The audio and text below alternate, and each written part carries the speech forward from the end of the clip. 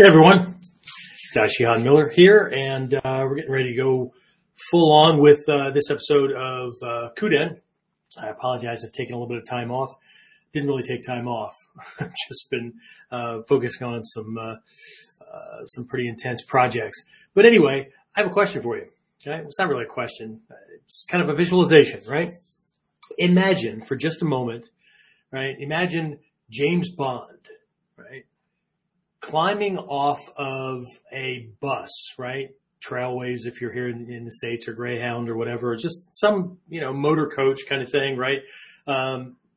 Public, private, whatever, transit, right? It's a bus, right? Just this bus that takes people from one city to another, right?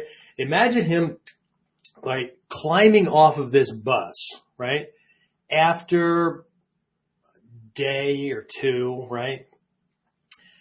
Crammed in the back, right? Because he took the budget route, right? Tux is all disheveled, right? Hair's a mess, right? Gets off the bus, mumbling, pissing and moaning, right? Frickin' M, right? Doesn't understand. Every time I go out here, right?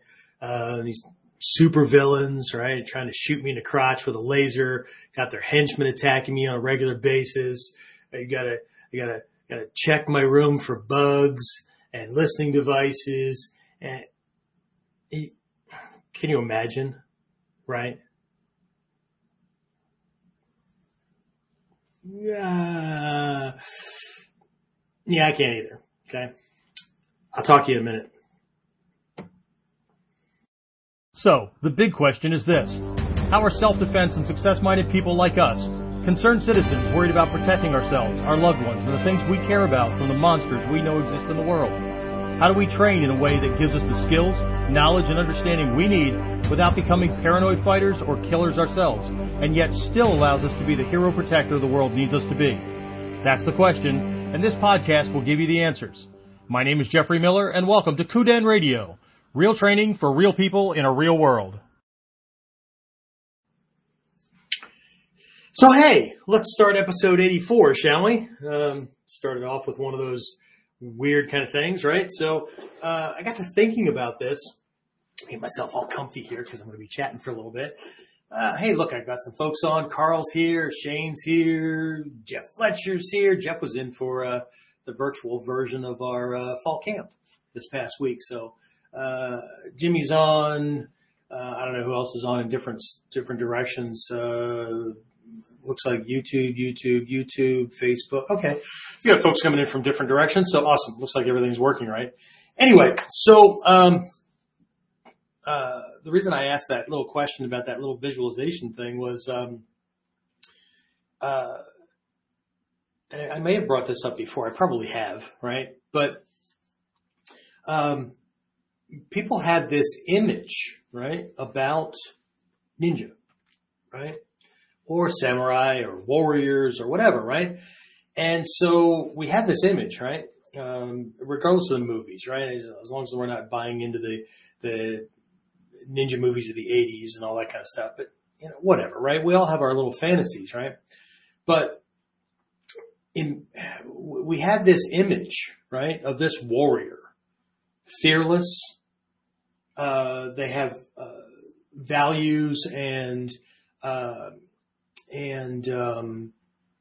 certain things that they stand for, right? And they're willing to draw that line in the sand, right? As a matter of fact, this is an important feeling in a lot of the kamae, right? These postures that we have, and some of the even some of the kata, right? Where there's this line drawn in the sand, right? And there's this feeling. If you cross that line, if you come at me, if you touch me, right? I will kill you, right? Say that with a Dr. Evil accent and everything changes, right? But there's this thing, and when we think about these warriors, right? The samurai, ninja, whatever, right? As long as we don't have this friggin' bullshit media kind of feeling about it or belief about it, the image is probably wrapped around somebody that's got their major shit together, right? And then, right, I'm sure other teachers get it, right? Because We've had our little discussions. Then we have like this mass, just this huge number of people send us emails, and they want something for nothing. They want the teachers to understand. You have to understand, right? You don't understand, right? I can't. There's lots of reasons I can't. There's that damn furnace again. Anyway, so there's again the pissing and moaning and we want to take the easy route. I want to do this as long as it's not too difficult. If it really pushes my buttons, then I'm out of here, right? Really. So we fantasize about being the baddest mofo on the block, right? We hold this epitome of this super warrior. But if we could listen to ourselves, and I'm going to stop right there, okay? Because I understand. During today's class, I don't want to dwell on where the path takes you and where we are, right? For some of us, right? Where we are and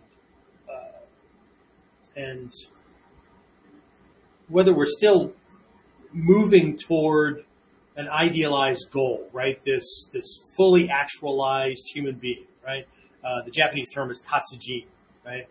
It was actually a term that was used for like this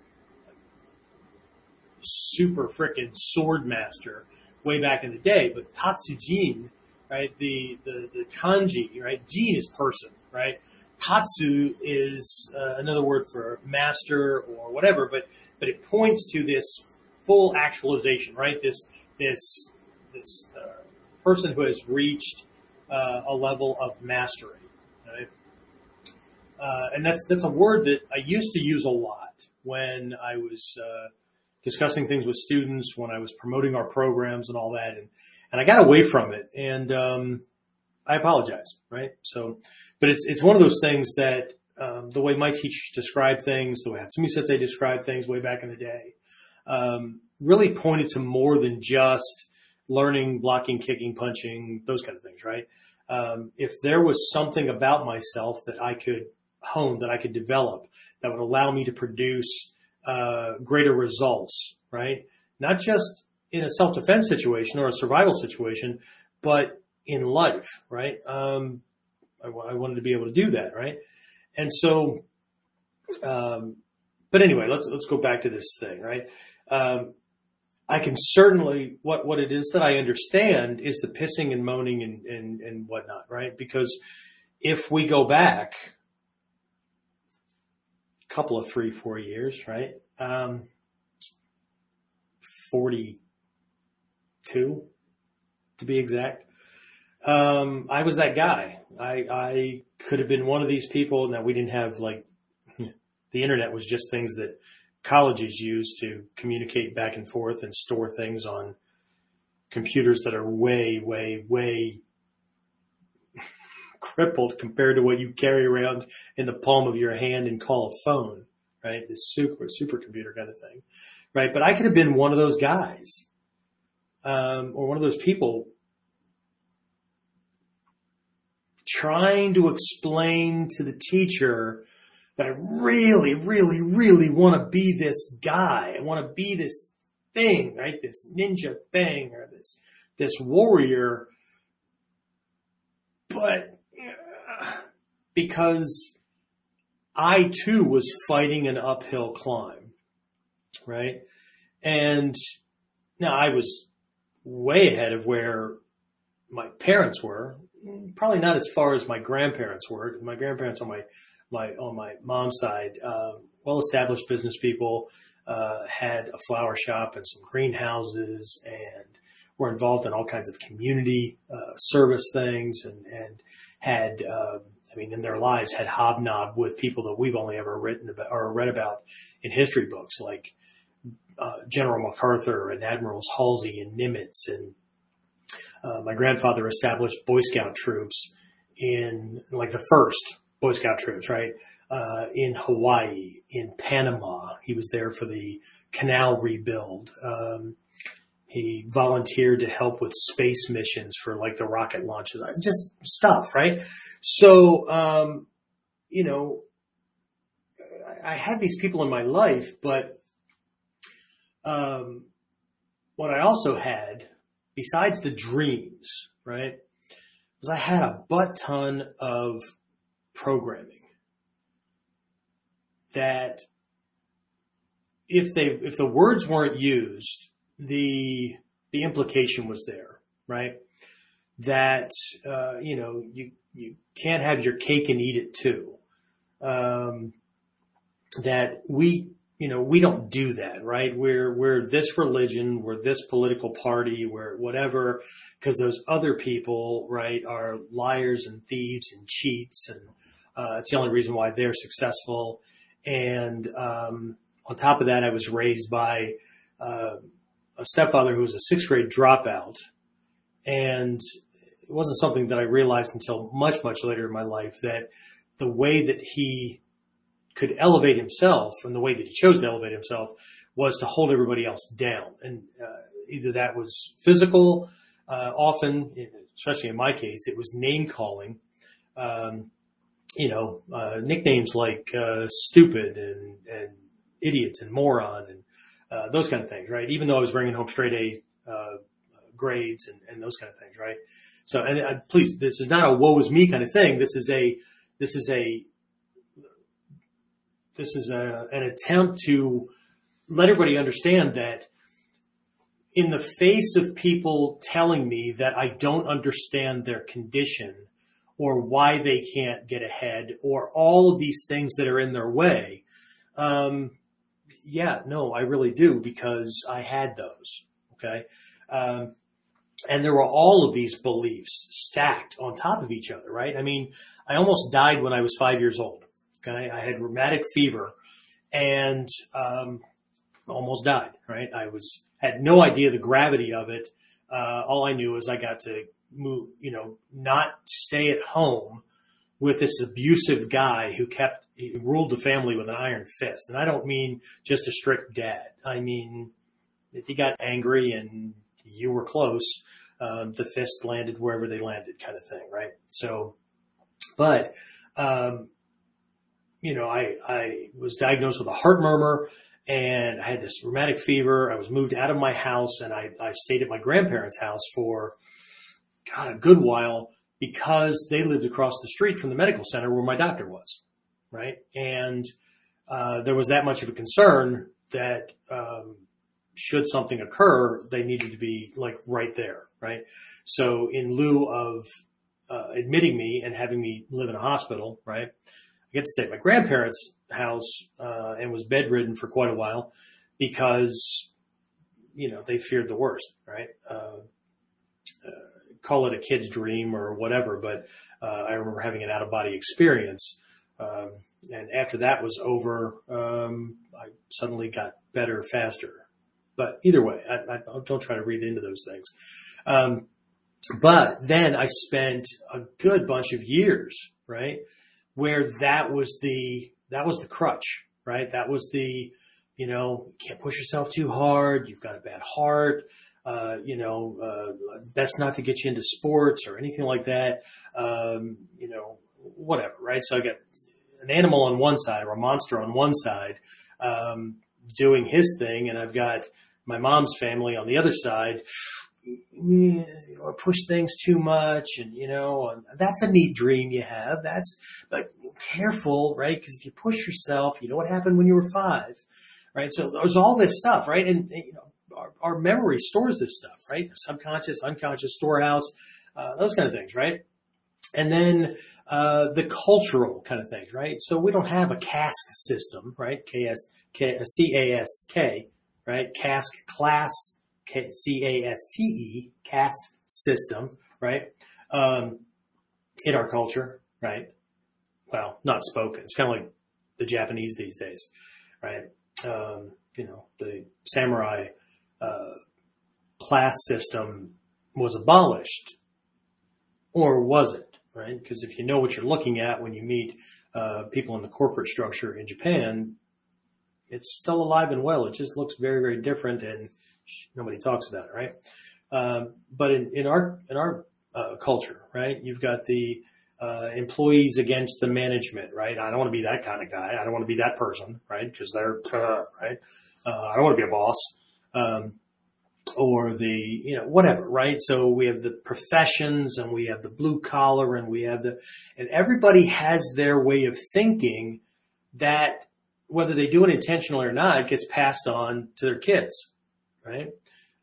We do it this way. We're not like them. We believe this, so therefore this is what's true for us. And so you got to know your place, right? And and whether those words are used or not, or it's the cliche, right? You can't have your cake and eat it too, which means, we all have our dreams when we're kids, but, you have to get real, right? You give those things up because, whatever. So, but then that just kind of builds, right? And then everybody has their own unique life story, right? We've tried something, right? And it failed. So then we throw a blanket on it. That doesn't work. No, that didn't work that time that I tried it that particular way in that context with that set. Ego doesn't want to hear that kind of stuff, right? And most of our friends don't either, right? And then on top of that, speaking of friends, right, we gravitate to people that we feel comfortable with, and they gravitate to us, right? Well, what dictates the comfort? We think the same. We speak the same.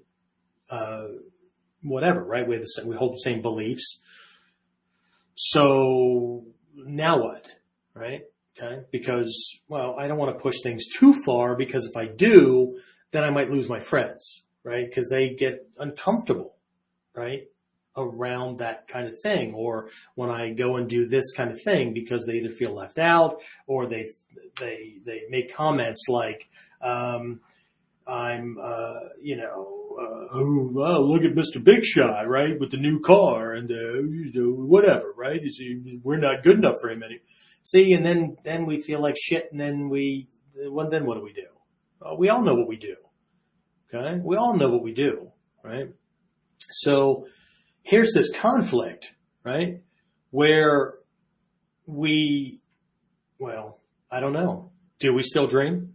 Do we still hold on to dreams? Or did we, as some marriage vows, in certain ceremonies that I've been to, right, from different denominations and whatnot, right, part of the vows are, or part of the things that the minister or the priest or whatever says, is that, we put away childish things. Okay. Right. Because we're supposed to be grown-ups. Okay. I get that. Right. But what are the childish things? For a lot of people, it's their dreams. Right? For a lot of people that I talk to, students, clients, whatever, right? Life coaching kind of clients and all that, they haven't dreamed about anything outside of making their condition as comfortable as possible. They haven't dreamed about creating something or living a life outside the ordinary, right? Or outside of what they've become accustomed to in a very, very long time. Okay. Probably as long as, if not longer than the physical fitness stuff they've done, right? Well, I haven't done that since high school. And you're how old? Okay. So when was the last time we had a dream? When was the last time we had a dream that was so freaking big that it scared us? Okay. So that was my thing, getting in the art, right? It came from a utility kind of perspective, right? So, I don't know how many of you know that I got involved in Ninjutsu, like, by accident, right? It wasn't like most people today that it's all over the internet and ninja movies and all that kind of stuff. There were a couple of books, right? The first movie Enter the Ninja, with, Franco Nero and Shokasugi, I think. Shokasugi, right? It was this karate guy that invented a ninja, history, right? On the tail of this movie, right? And you'd have to read the first interviews with him coming out of that movie or wrapped around that movie. Not the ones later on, right? Where he just came up with all kinds of bullshit. But anyway, there's this movie, right? It all came on the tail end of those of us who got in on kind of the ground floor, so to speak, right? But here's this image, right? And here's this description of the art, either by Hatsumi Sensei or Stephen Hayes, right? Or any of these guys that were, fairly new on, or, in on this stuff early on, right? That actually gone to Japan before it became this international, big thing, right?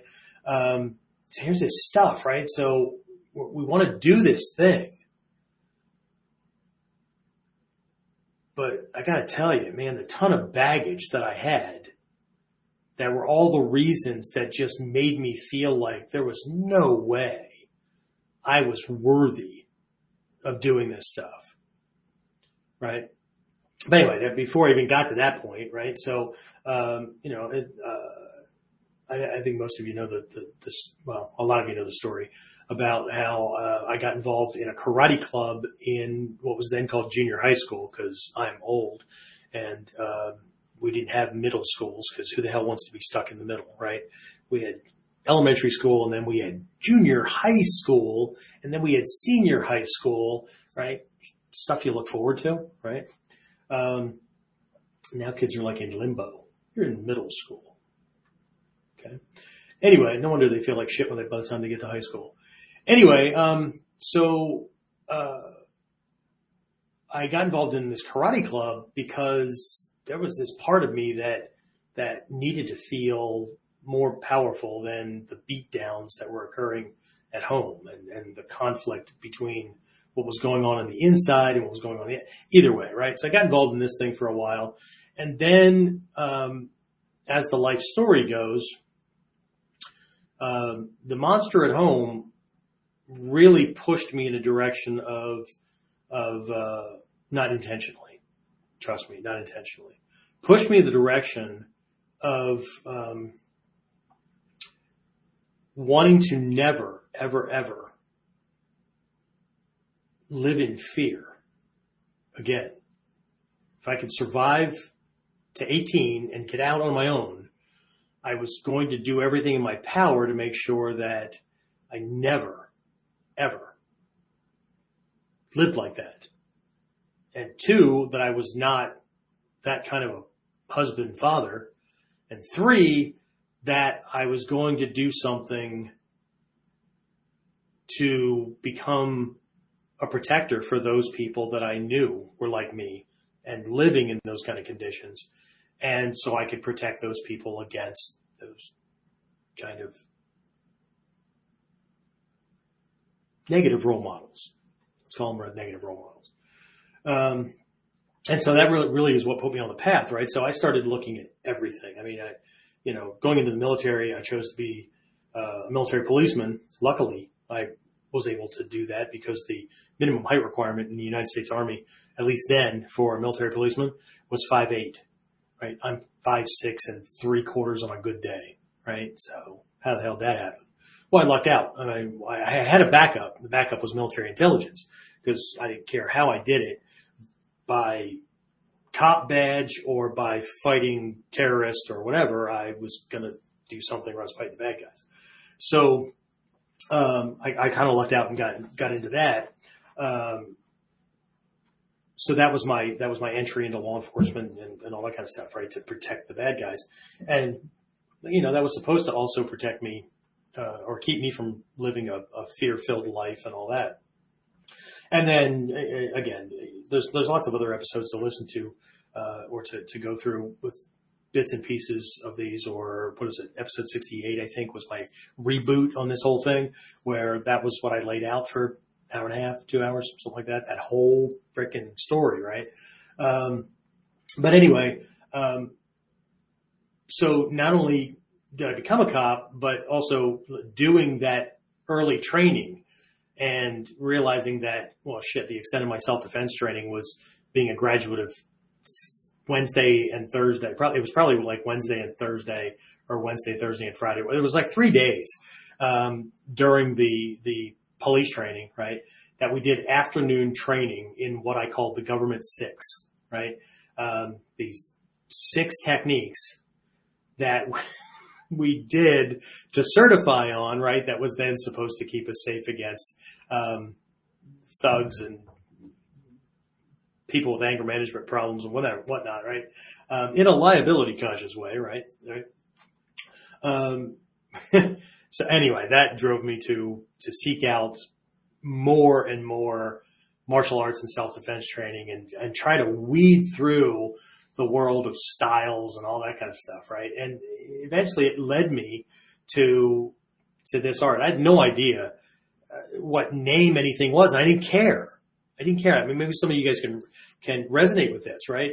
I was looking for solid, reliable self-protection stuff that wasn't going to turn me into a fighter, right? Wasn't going to turn me into some tough guy, or, I didn't need trophies or belts or whatever. I just wanted to be able to navigate and survive the kind of violence that I knew existed in the world, right? So I find this stuff, right? Okay, it's called Ninjutsu and, whatever, okay. And, oh, wow, they acted as spies and information gatherers, and they became the first organized police network in Japan because of the spy network. That was all this kind of cool stuff, right? But it was like backdoor stuff that was interesting. Okay, great. But here's this stuff, right? Oh, and there's self-protection for not just physical attacks, but psychological attacks, emotional, spiritual attacks, those kind of things, right? Where people just are willing to use whatever to control you, manipulate you, harm you, whatever, right? That was just super attractive. Yes. Cause not, the monsters are not always punching you or trying to shoot you or stab you, right? Sometimes they're just just trying to control your life or whatever, right? There was this whole thing, right? Which became super attractive. Great, right? But shit. It's not a dojo in every freaking town like there is with Taekwondo and some of these other schools. Okay, so where is this stuff? Well, the Grandmaster's in Noda City, Japan, which is outside of Tokyo. Okay, well, that's not going to work, right? So where are the other teachers? Okay, well, at that point, there's one guy and 2 of his most senior students had dojo. One was in California, one was in Atlanta, Georgia, or just outside of Atlanta, Georgia. And the top guy in the U.S. was just outside of Dayton, Ohio, in this little town called Germantown. Well, shit, right? So, okay, now what, right? So I get it when people, come up with I can't do that because there's nobody in my town. Okay. Now what? Are you going to settle for something else? Do something because something's better than nothing, right? Or are you going to bitch and moan about it, right? I always tell my students how lucky they are, right? Because this art's always been difficult to get, right? How much bitching and moaning would people be doing if we were in ancient Japan and the only way to get into a ninja family was to be born into one, right? I really wish I could. Well, okay. Then what's the next best thing? You start to make friends and connections and all that and hope that you can kind of ease your way in. But then it's like super secret and guarded. And, by the way, the ninja villages are on these really freaking high mountains. And I don't mean like mountains like most people are used to seeing. I mean, if you've ever been to Japan or been to Japan with me or whatever, there are all these buses coming down from Togakushi, right? From the shrines and all that stuff, right? And I'm pointing this stuff out where they've had to have engineering marvels with highways that literally look like a matchbox, spiral kind of set, right? that maybe that's not something that somebody just kind of made up in their head. It's mirrored off of a road in this ravine, right? Because the mountains are like this, right? And these people moved there so that it was difficult for the governmental powers that be to send armies to get you to frickin' comply and whatever, right? So here you are, right? You're going to have to do this, right? So how much bitching and moaning that's not fair, and the teacher should come to me, and really, have you not read any of the history books? Have you not, whatever, right? So here's this art, right? And now on top of that, right, I'm in the U.S. Army, which means that, I get a month of paid vacation, once a year, right? And every once in a while I can get 3-day or 4-day passes, right? First year I was in after basic training, I'm in South Korea. So I'm as close to Japan as I can get. But, see, the Grand Master, I mean, why would he accept somebody like me? And maybe I didn't think in those words, but every time I thought about going and training, there was this knot in my chest or a lump in my throat. And there was this feeling that, that's just not something that I can do. I was an hour and 55-minute flight on a free military or a $10 military flight from training with the top guy in the world. Nothing got in my way but me. Now I know that now, and most of the people that would be saying "yeah, but" in emails or even if we have conversations here, no matter what you say, I got to tell you, from this point looking back, if I could go back, I would grab that younger me by the throat and slap the shit out of myself, right? And say, you know what? When you finally get over this stuff, that these anchors and these rocks and whatever that people have attached to you, and you allowed, right? I mean, at a certain point, you weren't a kid anymore, right? You were over 18 or you were over 80, you were over 21, right? And you could do what you needed to do, right? But you didn't, right? I would have slapped the shit out of myself, and shook myself awake. My younger me would have been pissed off at me, right? Because I'm just another one of those people, right? That have this really great, philosophy, but my younger me would have looked at me today and told me, you understand, right? You've had all these like special things happen to you, right? You were born a certain way. You've had certain mentors, and your family was great, and you don't just understand my condition. I would have looked at the older me and told me that I don't understand, right? So here's the thing, right? The question for this episode, and those of you who are listening in on Apple Tunes and Stitcher and all these other places where we are, right? You're not going to see this, right? You're going to have to look at the little, what do you call it?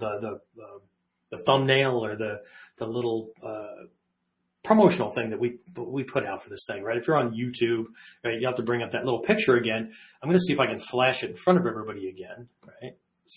There it is. Okay.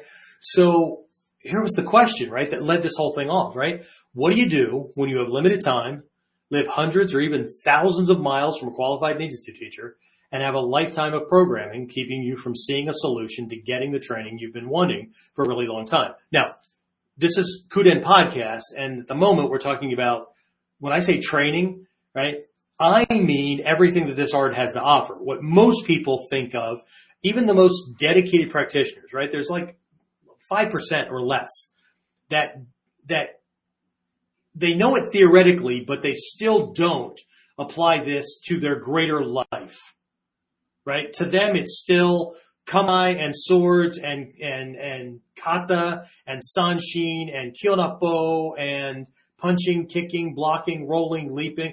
It's still the martial stuff, right? It's still only that small aspect that makes up ninjutsu, right? And I can't do anything about that. I keep teaching the way I'm teaching, and until somebody clicks and starts applying this stuff to their relationships, to their everyday goals, right? So they can vacation where they've always wanted to vacation, or so they can use it to improving their financial level, or their level of wealth, or whatever, right? It's always just going to be this box of toys in their closet that they pull out and they play with with regards to fighting or surviving a physical thing or whatever, right? Meanwhile, the same people piss them off and get them engaged in arguments, or make them feel like shit, or make them feel like they need to defend themselves because they're being attacked emotionally or at a spiritual level or whatever. And when I say spiritual, I don't mean religion, right? But all these things are still going on, right? Life still feels shitty in all these other areas, but when I'm in the dojo, right, then I feel like I'm in control of my life. Except that's not your life unless you're actually being attacked, right? So you're prepping to be successful in an area of your life that you're least likely to have conflict than all of these other things, but somehow we can't make the breakthrough and see or dive into or use the lessons that will make us more successful in those areas. Interesting. But, it's just a martial art, right? What have I always said? Ninjutsu is not a real martial art. In the context that most people define martial arts, let me take this picture back out of here, that they define martial arts, it's not a real martial art. In most conventional martial arts, the way people think of martial arts, right?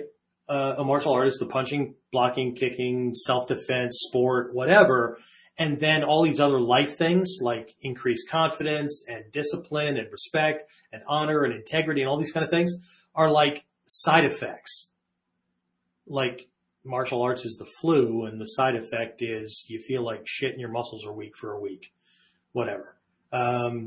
This is backwards, right? This art is backwards, right? All of the life power, life mastery stuff came first, and then the martial skills were developed as a way to protect that from the powers that be, because it was developed during a time in history, just like in Europe, right?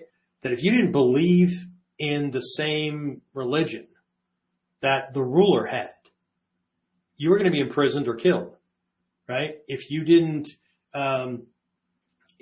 keep yourself at the social rung of the ladder, or the rung of the social ladder, whatever, right? That you were born into, right? You were going to be jailed or killed for overstepping your place, right? All these things, right? All these control things, right? So we don't have those today from a legal standpoint. I know, I've looked, okay? But we certainly have it from a social, cultural, heritage, familial kind of thing, right? We were told this is your lot in life. And if you weren't told, those weren't the words that were used, it was still implied, right? Because you were taught who to hate and why. That's bullshit too, but, right? So it is what it is, right? So here we are, right? So how do we, right? With limited time, with all these things, right? I've read it, right? You can go back and read it again, right? How do we do this, right? Well, it's the same dilemma that I faced, right? I was in the military.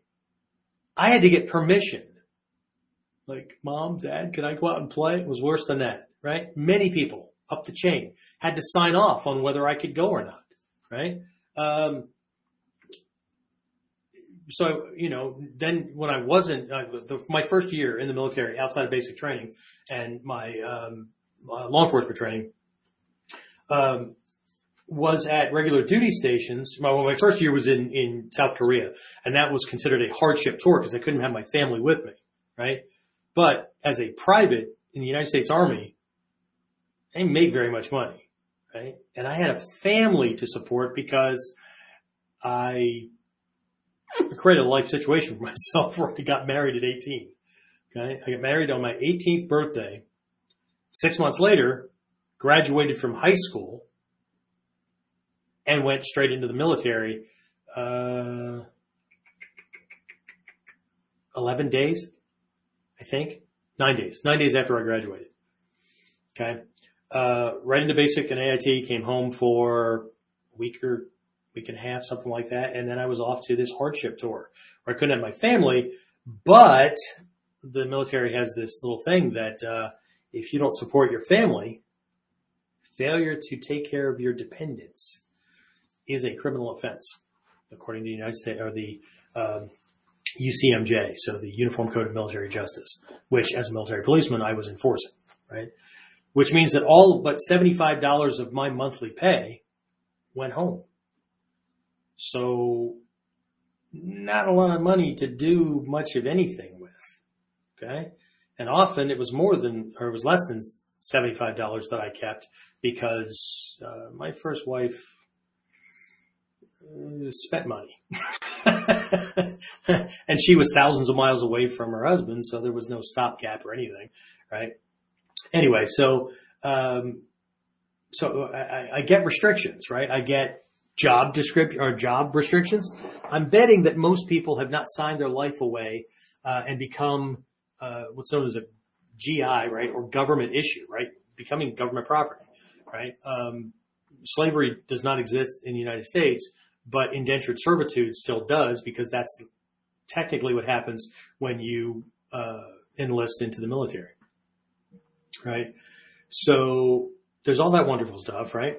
And then there's the needs that family have. So whether I was in this hardship tour or I was back in the States, at Fort Bragg, North Carolina, stationed there, which was a first responder kind of unit, which means that when the whole thing in Grenada happened, guess where I went, right? So there's these units and places where, they're the first to be deployed, right?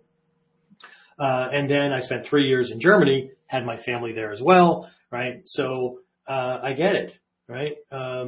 Limited money, limited time, no teachers, right? I already told you where the teachers were, right? I did, once I started to break from the programming, and that took a lot, right? That took leaps of faith. That took doing things where there was no guarantee of success.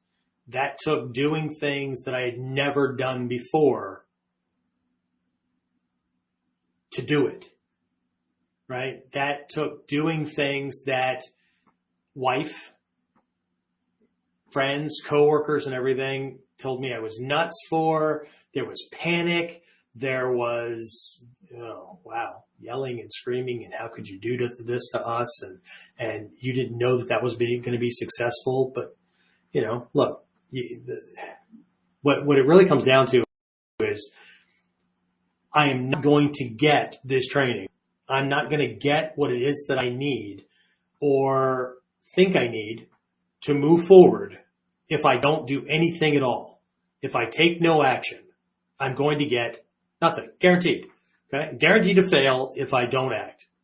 Okay. I might fail if I act. So there's a chance of success. Okay. So what do? You do what you can, right? The first thing you do is you do research and figure out what your options are, right? And then you pull the trigger. You take action. Warriors are people of action. Warriors make decisions. Okay? So here is something that I'm now able to tell people, right? I have not always been right, but I have never been in doubt after a certain point. Because I had to get over the program doubt. But what if it's wrong? but what if, but what if, but what if, right? What if I don't do anything? Okay. The number of people that hold themselves to a lower level. Okay. I saw somebody sign on. Jen Votel is here, right? Hi, Jen. I just saw you on. Don't know what's happening, but hey, I don't know if she's still on or not. If you're still on, say hey. But Jen's in a position now. She and her husband and her son just got started at the academy. Some of you guys are local students. Rob Murphy's on. Hey, Rob. He's one of my local guys. If you're a part of my academy, right? Or if you've been through the instructor training program, I've explained how I do this, right?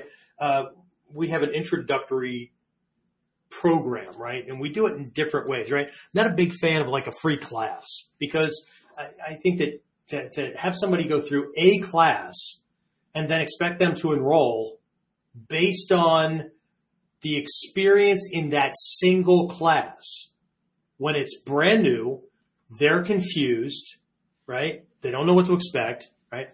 All that kind of stuff, right? It's retarded. It's wow, really?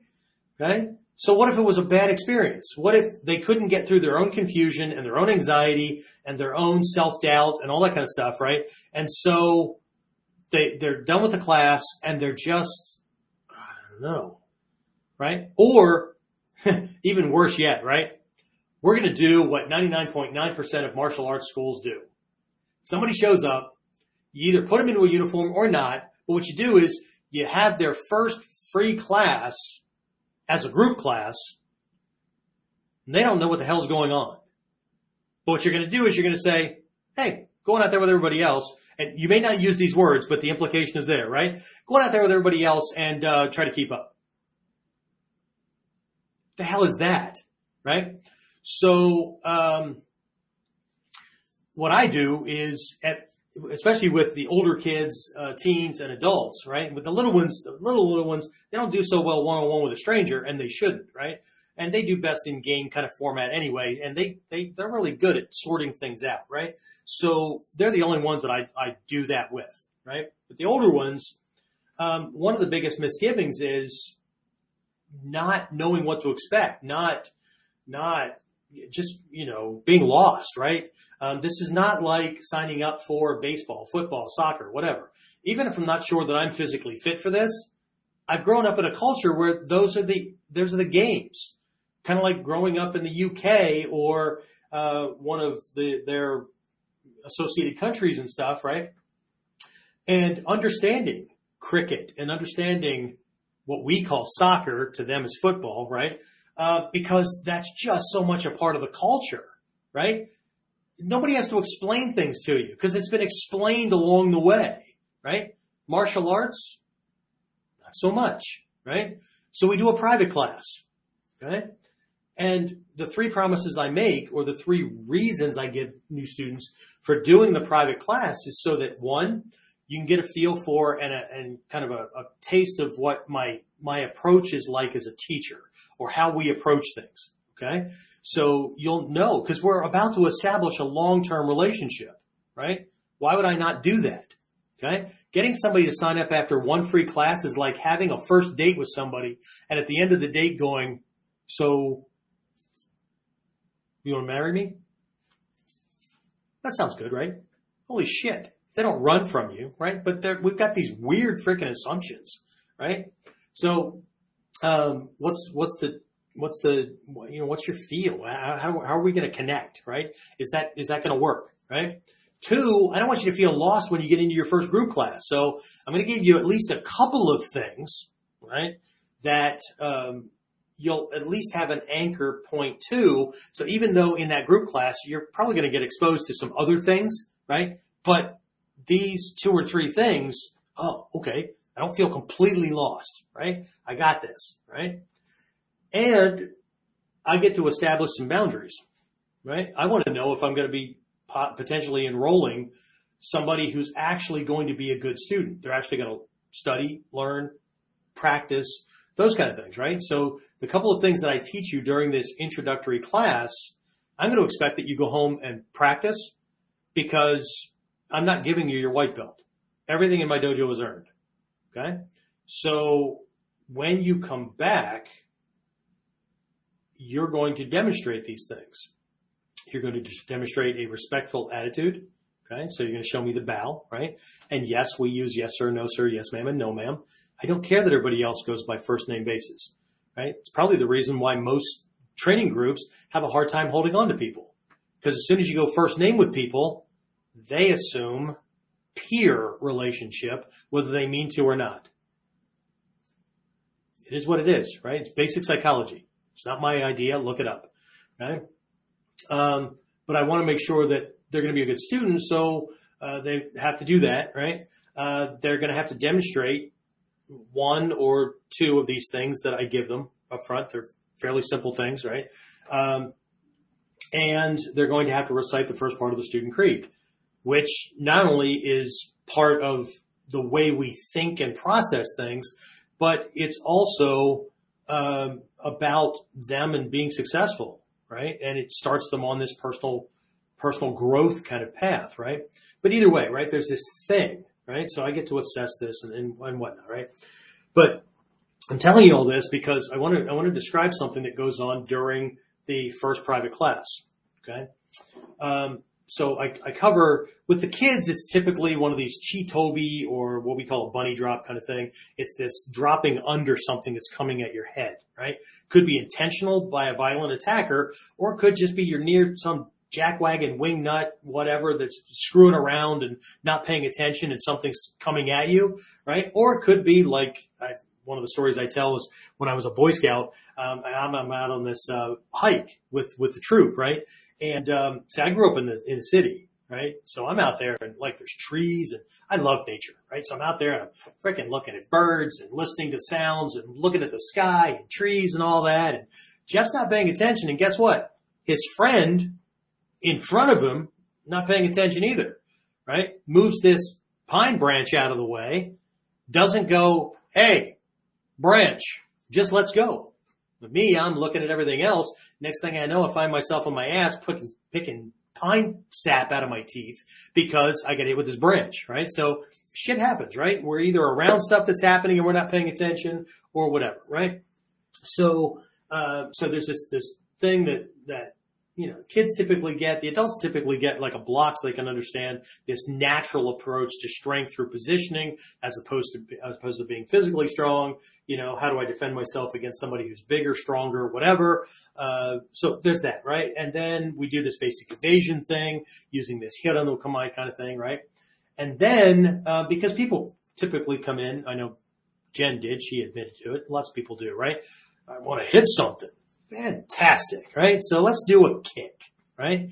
So I set this whole thing up, right? We're going to do this rising shin kick, this soki ken kind of thing, right? It's an extension off the knee, and you know, do a basic ready position and whatever, right? But before we do it, right? Because I want people to understand that we will be breaking through mindset. We will be breaking through whatever you think you've established as I've got my shit together level. Right? I'm going to approach and I'm going to push and make you push against your comfort zones. Because at a certain point in life, 17, 18, okay, success will always be just outside your comfort zone. Massive success will be way outside your comfort zone. Okay? So you will be forced to face the reality that nothing and no one is getting in your way but you. Okay? I truly do believe that life keeps nothing from you. Life will give you what you expect to get. Okay? Life keeps nothing from no one. Okay? Unless you live in a country with an oppressive regime and there is military and armed police on the street forcing you to comply. In which case, you fucking defect. You escape the country, right? You risk death to change your condition. Or you capitulate. I'm sorry, that's a $50 word out of a $5 mouth, right? You comply. You sit back and you make the best of your cage which is what most people do anyway, right? You decorate it and whatever. You make the best of your cage and you live out your life, hopefully in comfort, as long as nobody's knocking on your door, which is what happens. Okay. And this is just the reality of the situation. Okay. The more sense you make out of and the more you want to justify your position, the more I'm right. Okay. So, and it's just the reality of things. Yeah, but is a justification for staying where you are. It is what it is, right? But either way, life keeps nothing from no one. Okay. It's karma. It's the boomerang effect, right? You get back exactly, not just what you put out. You get back exactly what you expect to see. The cool thing about our brain is it tunes in to exactly what you want to see. So if you think life sucks, if you think life is hard, right? Ego will show you every day, every minute of every day, proof positive. See, there's another reason. There's another reason. There's another reason, right? See, if I'm tuned into something very different, all those things are just, well, that's a jackwagon, right?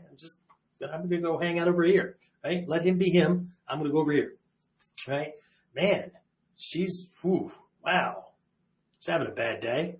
Maybe she's having a bad moment. Okay, fair enough, right? I'll talk to her again tomorrow. Maybe that'll work out better. Okay? But if I expect to see that life is like, unicorns and roses and fairy farts, then I'm going to be tuned into that. Okay?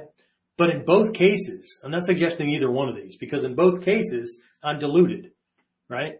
Yes, I'm seeing all the bad stuff. Meanwhile, I'm ignoring all of the positive things and all of the opportunities for making things better, right? If I believe that everything is rainbows and unicorns and fairy farts, then I'm also not preparing myself or at least making sure that I have skills that will protect me if shit goes bad, right? Other than, it's everybody else's fault, right? Don't want to look at the fact that I don't have anything on standby, right? Of course, I could also choose to just, attack everybody else or put out this big, bold front that keeps people uneasy so that there's less likelihood that they'll bring their shit in my direction, right? And if they do, I'll yell and scream and threaten them and all those kind of things, right? Whatever, right? But either way, right? So there's all these choices that we have, but the reality, and this is neuroplasticity. This is modern brain science, right? That you create the you based on perspective, internal and external. Okay? It's actually one of the three aspects of a ninja as well, right? Shikyo wo shinobu, right? Balancing the external and internal viewpoints to make sure that they're in alignment, right? Lest one become a cynical, pissy individual or somebody that's so blissfully oriented that they can't see the door frame that they're about to walk into. Because, it's just an illusion anyway. Really? It's going to be a fucking painful illusion is what it's going to be. Anyway, so anyway, there's this part of this class, right, where I'm going to do this rising shin kick, right?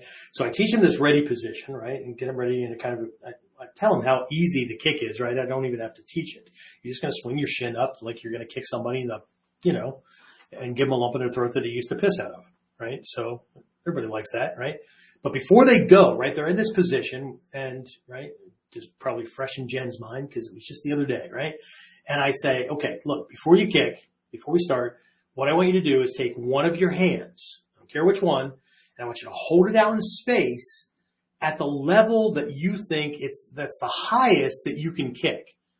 And maybe not with your shin. It could be with your foot, your toes, or whatever, because we're going to hit an angle, probably, right, that you won't be hitting the target so well with your shin. You're going to have to use your foot, your toes, or whatever. But just what's the highest, right? And I'll have people that like are vacillating. I'll have people that like dead on do this thing. And then, I say the level, the highest that you can kick and the hand may low. All kinds of things happen, right? But either way, then I pull out this blocker target, right? And I say, okay, we're going to start at the belt level. Okay. And so when I say kick, just swing your shin up, kick it, right? If we get to a level where it's not easy to get with your shin, then just use the ball of your foot or your toes. And I don't care how hard you kick it, right? As you go up, right? What I'm looking at is, you can touch it. Okay.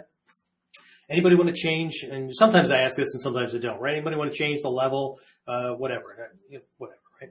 So we start at the belt level, right? Kick. Okay. That works out, right? Then belly button, then, high stomach, low chest, right? Right about where the xiphoid process is, right? At the bottom of your sternum, right?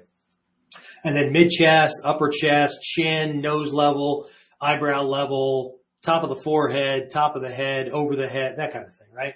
And so, everybody's having a good time, right? They're all kicking and stuff. And everyone, there has not been anyone that has not kicked higher than the position of their hand. Okay. Now some people want to cheat in the beginning. They want to throw their leg up and then stick their hand out. No. How high can you kick? Okay. So, we get to the end of it, right? And I get the job of saying, and I make a joke out of it, right? You lied to me. You said you could only kick this high and really you kick this high. You said you could kick this high and really you kick this high. Right? Whatever, right? You lied to me. And they're, everybody's kind of sheepish or coy or, whatever, right? And I say, actually, I lied. Okay? This had nothing to do with kicking. I mean, I had you kicking, but it had nothing to do with kicking. This was all about goal setting and achievement. And see, here's the thing. Right? Now, if it's kids that I'm dealing with, I look at the parents. If it's adults, I'm looking you right in the eye. Okay? Here's the thing. Most people, especially adults, set goals for themselves that are way, way lower than they can achieve. And you do it for one or two reasons. Okay? One, they're afraid of failure.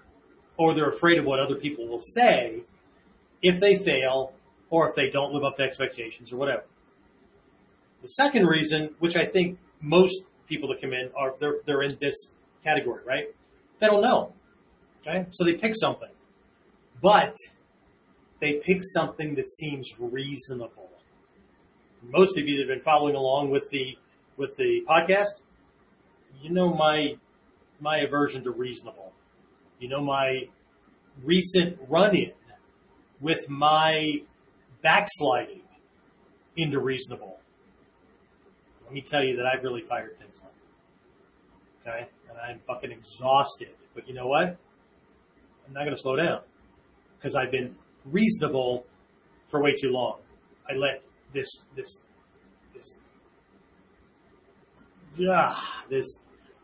state of average but better leak its way into my frickin' personality and into my thinking and my mindset. It makes me just want to throw up thinking about it. And I'm not kidding at the moment. I've got a sick in my stomach feeling. Okay? Every time I think about it. Okay?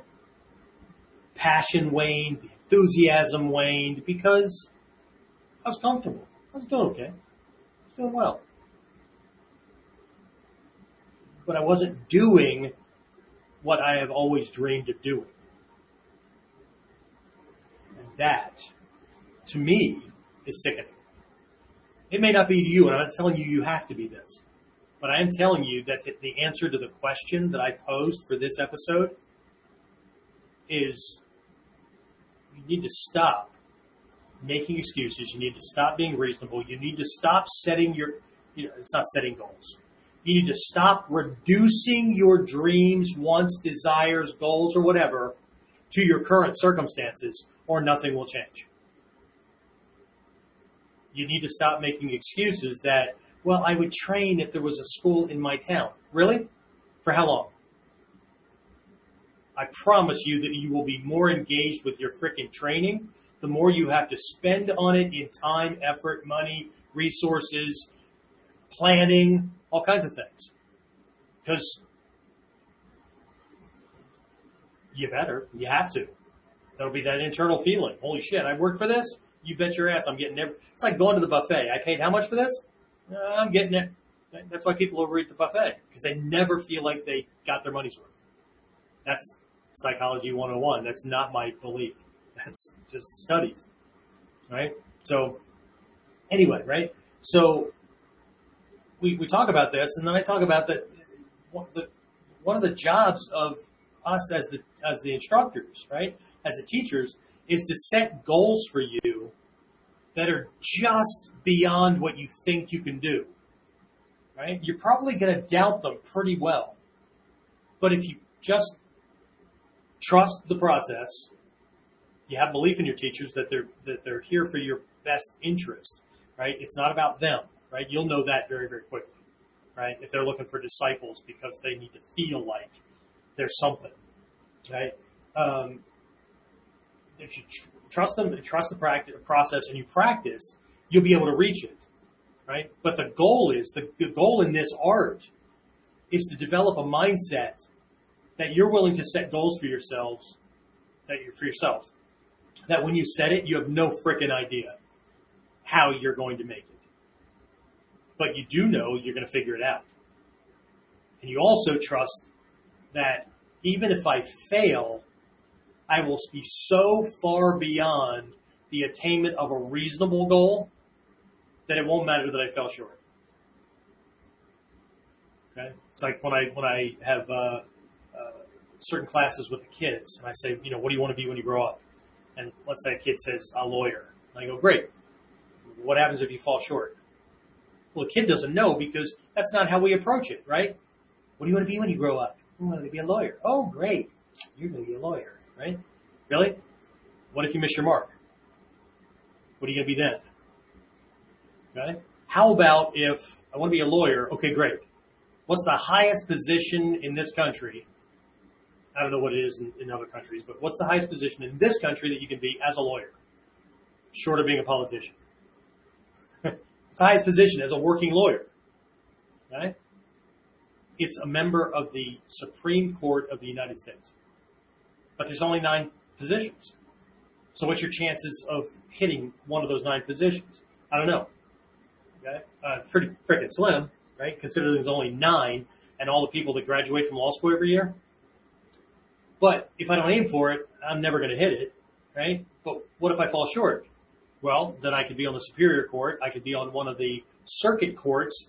I could be a Supreme Court judge in one of the 50 states or possessions.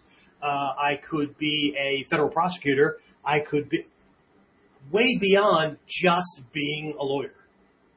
Not that there's anything wrong with just being a lawyer, but you get the idea, right? If I aim for that and fall short, I'm going to be way beyond just being a lawyer. And that goes for any position. I don't care if I'm setting out, I'd really love to, I love working on machines. I don't care what the machine is. I would love to work on machines in a big manufacturing plant. Great. Okay? There's a difference between hoping I get hired as a maintenance guy on one of the shifts in this big plant and setting out to be the head of the department so that I can make sure that every person on this frickin' maintenance team puts the right attention into these things, because if they don't work, the plant doesn't make money. The degree to which they work is directly in proportion to the amount of efficiency and product that goes out and mistakes that happen and errors and grease that ends up in cans with green bean or whatever, right? So for me to control the passion and degree to which my coworkers have or the other guys on the team, I'm going to lead the team. It's a huge difference in goal. I don't care if it's that, or if it's parent, or it's teacher, or whatever, right? Okay? So, but how do you do that? Well, the first thing you do is you get back to frickin' dreaming. Okay? And then in relationship to that, you visualize yourself actually doing the thing. So in this case, we're talking about ninjutsu. Okay. It's one thing to take classes. I just mentioned this a couple of episodes ago, right? Some people, their goal or their dream stops with, I want to train in the martial arts. Okay. Fantastic. Go to a martial arts school, take one class. You've accomplished your goal. You have trained in the martial arts. What's next? Okay. What's the purpose? What is it? Right? Okay. I want to be a black belt in martial arts. Okay, great. That's going to take you some time. That's going to take learning certain things. It's going to take practicing things.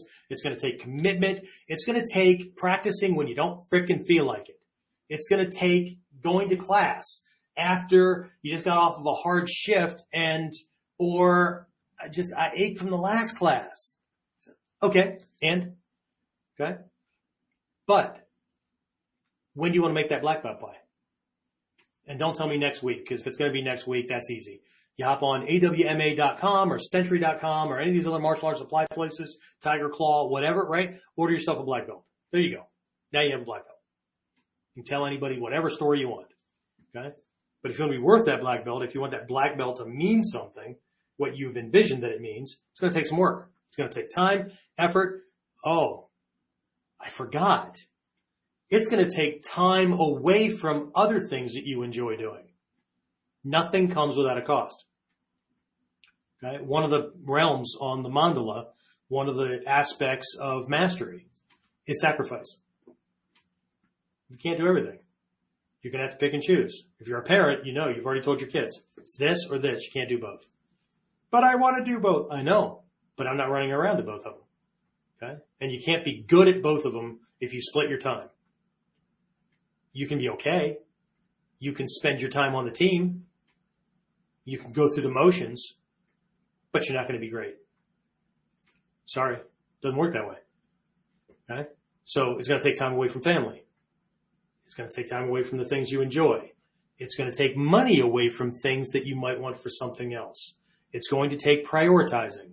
It's going to take recovering from some bruises or other things, right? It's going to take being uncomfortable because I believe that I'm a certain way or I'm capable of certain things. The world works a certain way. I work a certain way. The interaction between people, the higher I go, right, is going to require that I learn things that some are comfortable, some are not. Some are downright unfreaking comfortable, right? It's going to require that I shift my belief system about certain things.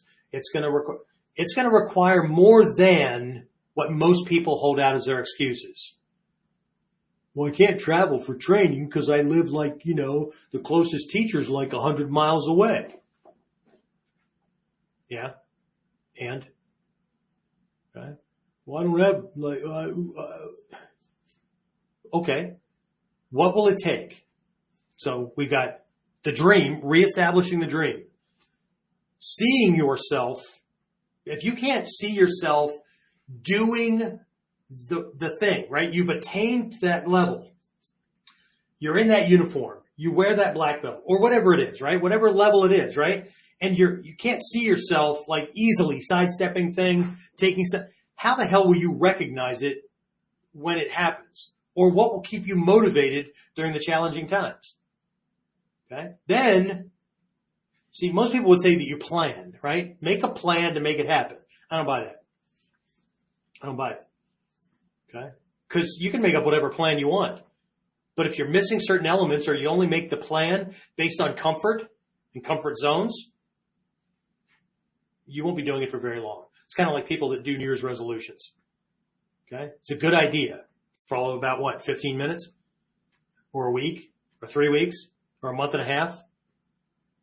Okay. It's just, okay. We have to remember that our habit patterns are not up here.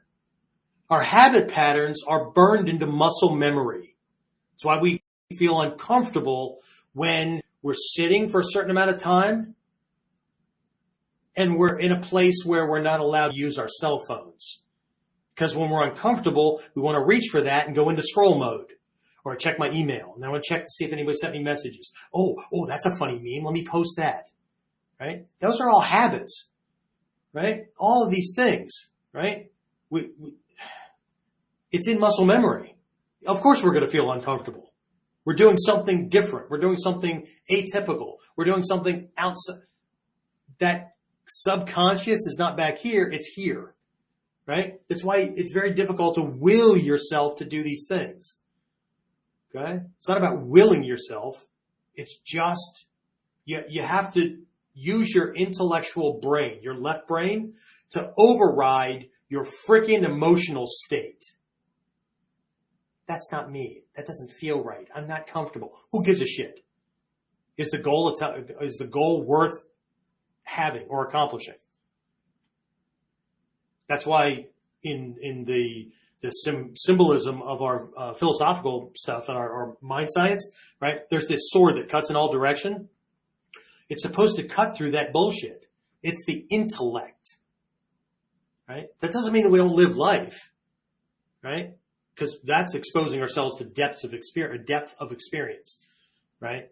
But way too many, and if you understand brain science, right? We think a thought, that thought creates an emotion. That emotion is the byproduct of a chemical electrical response in the brain. That chemical electrical response does everything from like cause certain things to fire in your brain to your hypothalamus dropping chemicals into your blood system. And part of that are these things called peptides. These peptides are neurotransmitters for emotional states. And they have there's docking ports on your cells that allow the cell to shift into the state for happiness, pissed off, anxious, depressed, whatever. Okay? The more you use those, and the more you stay in a certain state, when your cells subdivide, I got really weird fucking hobbies, don't I?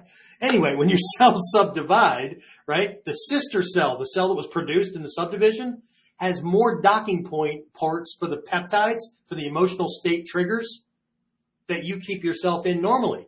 Because your body's wired to get to where you want to be, where you say you want to be, or you've conditioned yourself to be, faster. So changing yourself and getting to a point of balance, to getting to be in a different state more often, more regularly or whatever, right, is going to require that you do things that are uncomfortable to tell your body when it subdivides and creates sister cells, it needs more docking ports for the thing I want to be, not for the thing I am. It's going to be uncomfortable. It's going to be unbalancing. It's going to be confusing. It's going to be a process, right? But anyway, right? So it's not about willing yourself, and it's not about just haphazardly throwing a freaking plan together. It's going to take some research. Okay?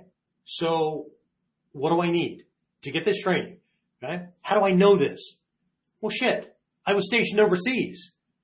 The teacher that I chose, top guy in the country at the time, right, was in this little freaking hick town of what the population was 1,500, and they had 15 churches. Holy shit. It's in Dayton, Ohio. Okay? When I finally decided to pull the trigger. Okay? And do more than just videos and magazine articles and reading books and trying to practice on my own based on still photographs and communicating back and forth with people and all that kind of stuff, right? I was on the other side of the freaking planet. So don't tell me, like, I don't want to have to drive a half an hour to class. Okay, don't. Figure out something else. Or accept the fact that you won't do what you need to do to get the training. And now you've got freaking internet programs? Holy shit. And now I got people going, well, those things suck because like training in a dojo with a teacher, that's best. Okay, then go find a seminar or a teacher that you can go train with. Well, I can't do that because like they're not in my town. And so, okay. So the next best thing, you're not going to do because you can't do the other thing man, I wish people would just record their bullshit and then listen to it. But listen to it as though somebody else was saying it so they can poke holes into it because, it's different when they do it. Anyway, so let's get back to the storyline because Jeff keeps jumping off the freaking bandwagon here or getting on his soapbox or something. Anyway, so, and I'm telling you these things because I had to kick myself in the ass. I had to, at one point, listen to my freaking teachers and do what needed to be done because my own bullshit wasn't producing the results that needed to be produced.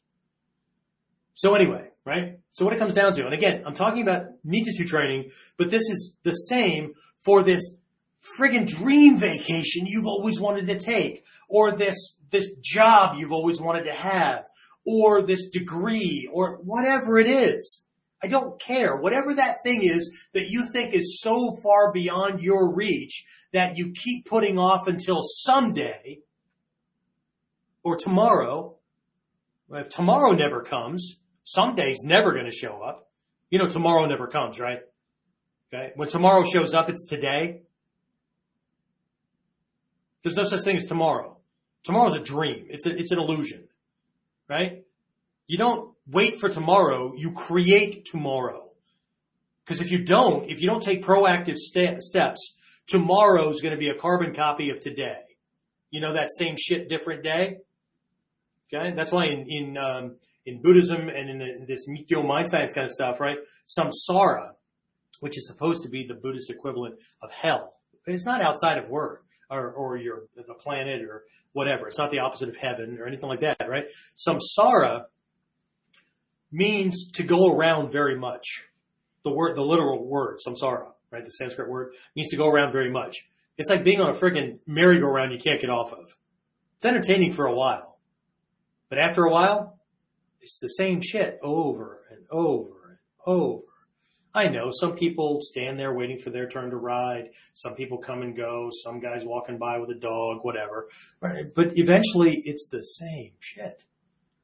Okay? It's the same problem that your favorite rock bands or country band, whatever, right? Your favorite musical stars, right, run into. It just ends up being another town, another stage, another audience of faceless people that I may shake hands for or sign autographs for, or what. I know this sounds awfully pessimistic, right?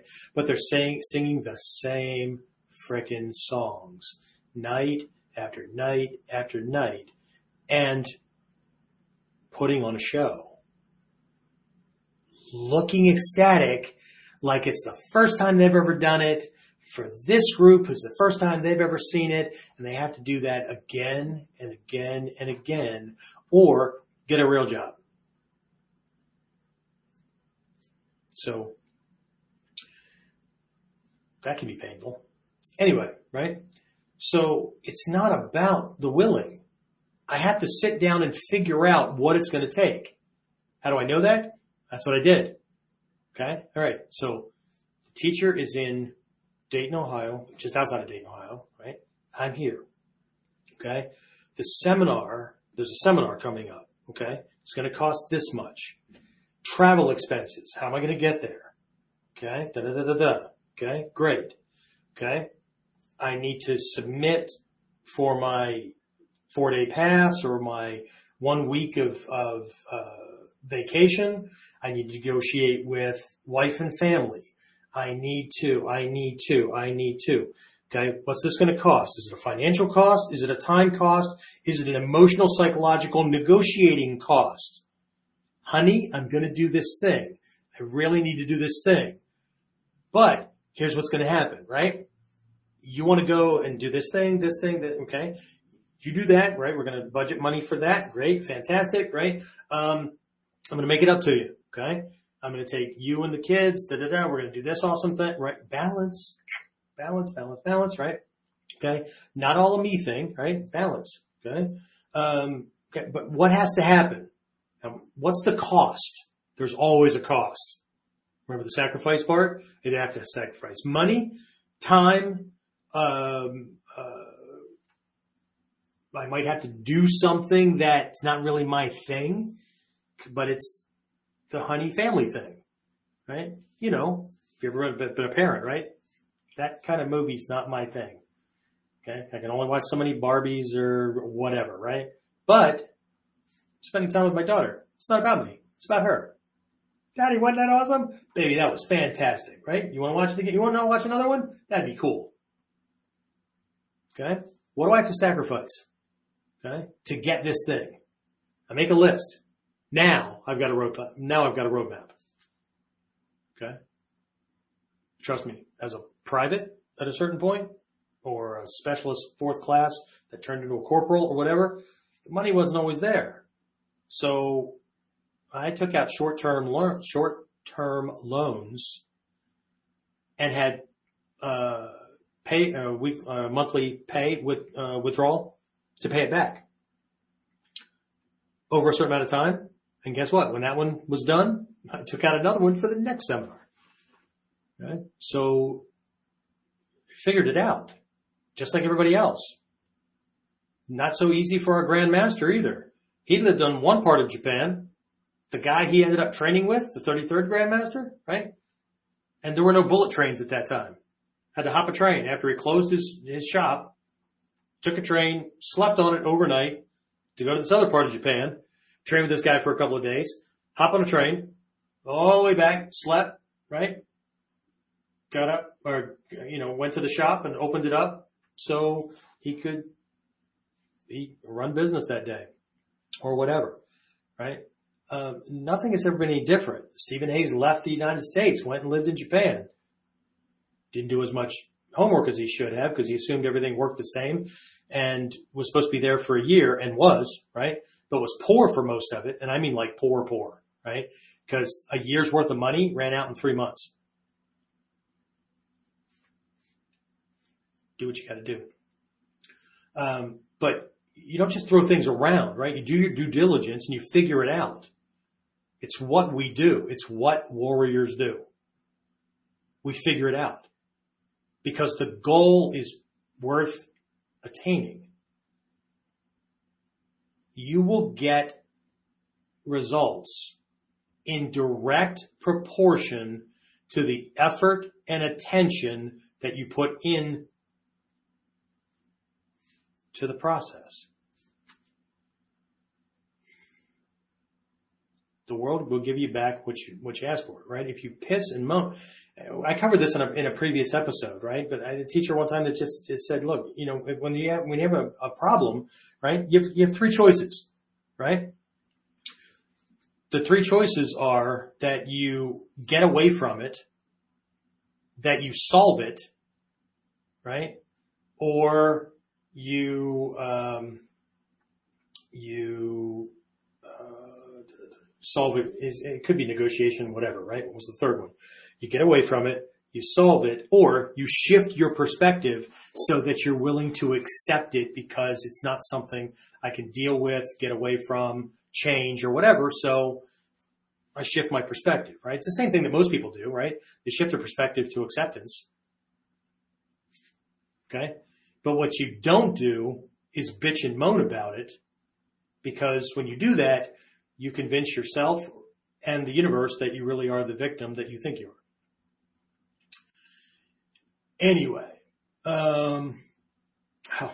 Jen, you posted this a while back and I apologize. We were both exceedingly surprised with how high we were actually capable of kicking. Everybody is, okay? But if we always travel in the same circles, you see, this is the big thing with the dojo. And I don't care if it's the cyber dojo of our extended family, right? Or you're actually physically in the dojo or whatever, right?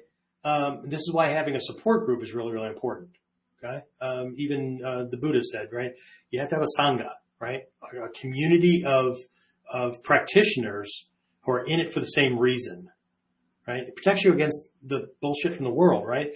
The circle that we travel in defines the extent of our growth. So if the group we always travel in doesn't believe that you can get higher than a certain point, chances are you're not getting higher than that point because you have no reason to. Okay. Which is why I'm always a big fan of joining groups like my own mentors and stuff where I'm the low man on the totem pole. Because in whatever group you're in, at best, you're average because you're average for that group. You may be above average for the rest of the world, but in that group, you're average. Okay. Just like people that show up for seminars. Everybody's at a slightly different rank level or whatever, but you're average. So it's my job to constantly, right? But I have mentors, right? Trust me, my teachers are as far beyond me as my students think I am beyond them. Probably even farther. Okay? I don't pay all that money to go to Japan to have my teachers tell me how great I am. I go there to fill up frickin' notebooks of stuff I need to work on when I go back home. I go there to hear no a lot. Jeff, that's wrong. Did it. Okay. Fantastic. It's an awful lot of time, effort, and money. Time away from family, all that kind of stuff, to go someplace to have your ego stroked and be told, oh, you are awesome. You understand this better than everybody else. You're a true prodigy. Especially in this art with the teachers that I have, if they're telling me that, the penny's going to drop pretty soon. Okay. They're setting me up because if I buy into the bullshit, then they know that I'm not really practicing and I'm there to get rank, to show it off to everybody else and not do anything else. All right. So anyway, so dream, visualize the result of the dream. Determine what it is that you need. Do your due diligence. What do I need to get from here to there? Don't lower the frickin' dream to fit your circumstances. I'm not saying you won't have an enjoyable weekend or an enjoyable vacation, but look what you just did. You traded this for this. Well, but if I shoot for that, we won't be able to do our little, enjoyable weekends for, the next 14 months. Okay? So, what do you want to remember on your deathbed? I know, that's a low blow. But it's what drives me. Growing up, I heard way too many adults look at me and go, Jeff, if I were 20 years younger, I would have, could have, should have. I never. On my deathbed, I want to be ready for the next adventure. Whether there's one or not, I don't care. I want to know that, man, what a life. It was awesome. Okay? What do I want to remember on my deathbed? Do I want to remember that freaking awesome thing that I did? Or do I want to remember that I had the chance to do it and I didn't and now I can't? I know what my answer is. You do you. Okay. Anyway. All right. So look, I've been doing this for an hour and a half. So let's open it up. Questions, comments. And I'm okay with you telling me I'm full of shit. Doesn't look like I have anybody that hijacked the thing this time. So let me bring my chat thing up here. Oh, let's see. Who do I have? What do I have? Let's see. Anybody at all? It looks like the system's working right this time. So comments are popping up regardless of whether you're on YouTube. Looks like Carl and Rob and Jeff and Shane. If anybody's as old as me, you remember Romper Room and Miss Marsha. I see Jeffrey and I see Shane. Anyway, so they're over on YouTube, and then Jimmy and Jennifer and there's a couple other folks over on Facebook. Questions, comments. Okay? Don't forget, guys. When you finally get a hold of this thing, or when it is just a recording and whatnot, share it amongst your friends and all that. Especially those who are interested, obviously, in the training of that. Let's get the numbers up.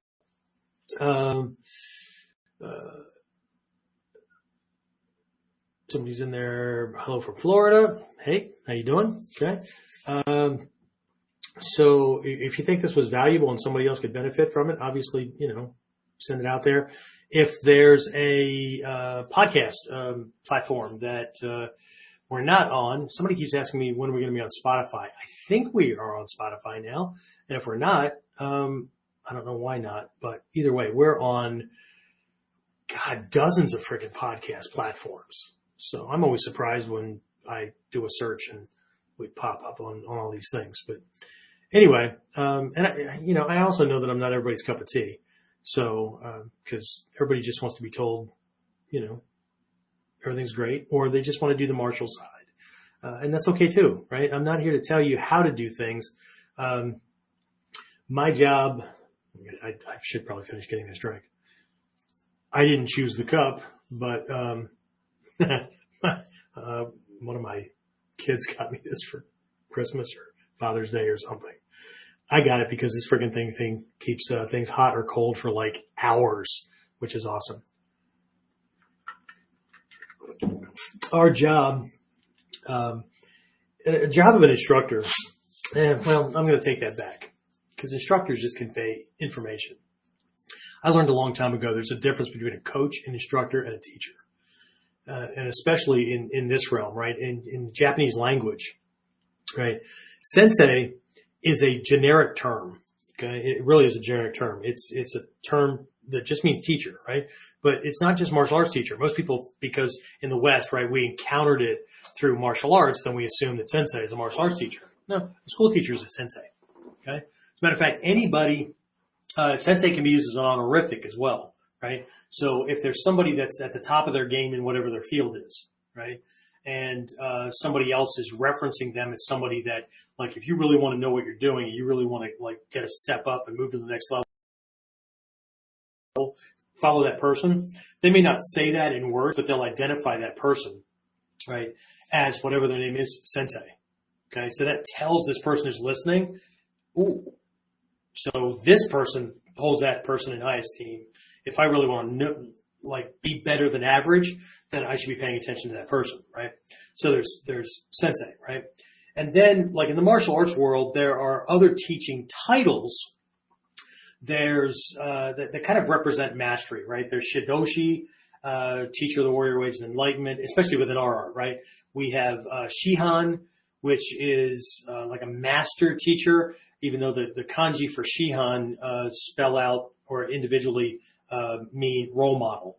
Okay, so somebody wouldn't call them, they do it all the time, but somebody should not be calling themselves a Shihan, because Shihan is a term that's used by other people to designate somebody that is a role model, right? You should do what they do, right?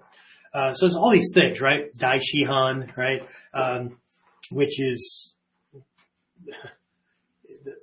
if you look in certain places where definitions are and all that, right? A Dai Shihan is not just a great master teacher, right? Which is a literal translation, right? It implies somebody who can stand in for the soke in their absence. So while they're not a soke, it's this thing, right? I'm not saying that I am. It's just, right? Sometimes you just give in rank and then you have to try to figure it out. But there's this other term, right? That's even more different, right? It's shiso, right? Shiso. So shiso is a teacher that teaches beyond the subject matter that you think you're learning. Okay. So shiso teaches the subject matter. So like martial arts, whatever. Okay. So Hatsumi Sensei, right? Everybody says Hatsumi Sensei, right? As Hatsumi teacher, whatever, right? Hatsumi Soke, right? Soke is head of lineage, right? But whenever I've written letters to Hatsumi Sensei, I've always let it off with Shiso. S-H-I-S long O or S-H-I-S-O-U, right? Shiso means teacher of life or implies teacher of life. They're teaching the body of knowledge, but they're also teaching about living and life, applying this in a greater context and all that kind of stuff, right? So I've had certain students call me Shiso, whatever. I've got this little gift from somebody, right? But it implies that the student understands they're getting more than just blocking, punching, kicking, those kind of things, right? But it's that kind of growth context kind of thing, right? So anyway, I'm going to start running in circles here. I really need to kind of wrap this up because I keep people up way too late past their bedtime. I get other people that are pissed off because I'm not available 24/7. They usually get even more pissed off at me when I go, really? You work for your employer 24/7? And this is for free stuff, right? This is just being able to answer their emails or whatever. And they're not even one of my students. So, well, how dare I? That's really funny, considering that they want to do traditional Japanese stuff, but they have no idea what students had to do in relationship with a teacher, right? They want to treat me like I should have a drive-up window and be available 24/7 so that their life is easy, when that's exactly backwards from the traditional martial process. Americans are spoiled. Westerners are spoiled. Anyway. All right. So what do we, somebody had submitted something. I had to scroll. Sorry.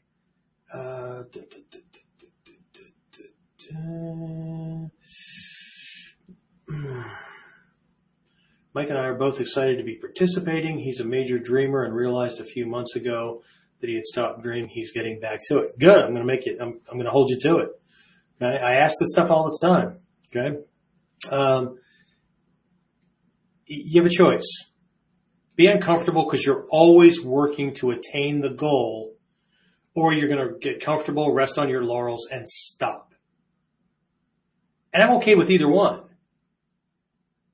I'm just not okay with people shoveling bullshit.